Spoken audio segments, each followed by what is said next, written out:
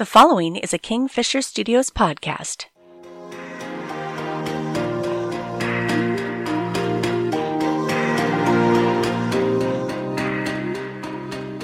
Batman had his Batcave.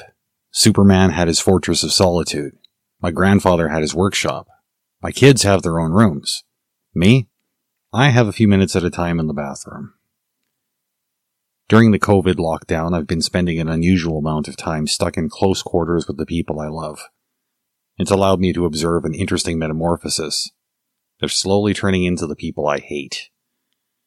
Without a place to hide, a place that's just for me, I don't know if I'm going to be okay through all of this. Everywhere I turn, there's somebody. I feel like I'm losing my mind, and the only cure is an hour of blissful solitude in my own space. I don't want to cuddle. I don't care who's curious about what I'm thinking.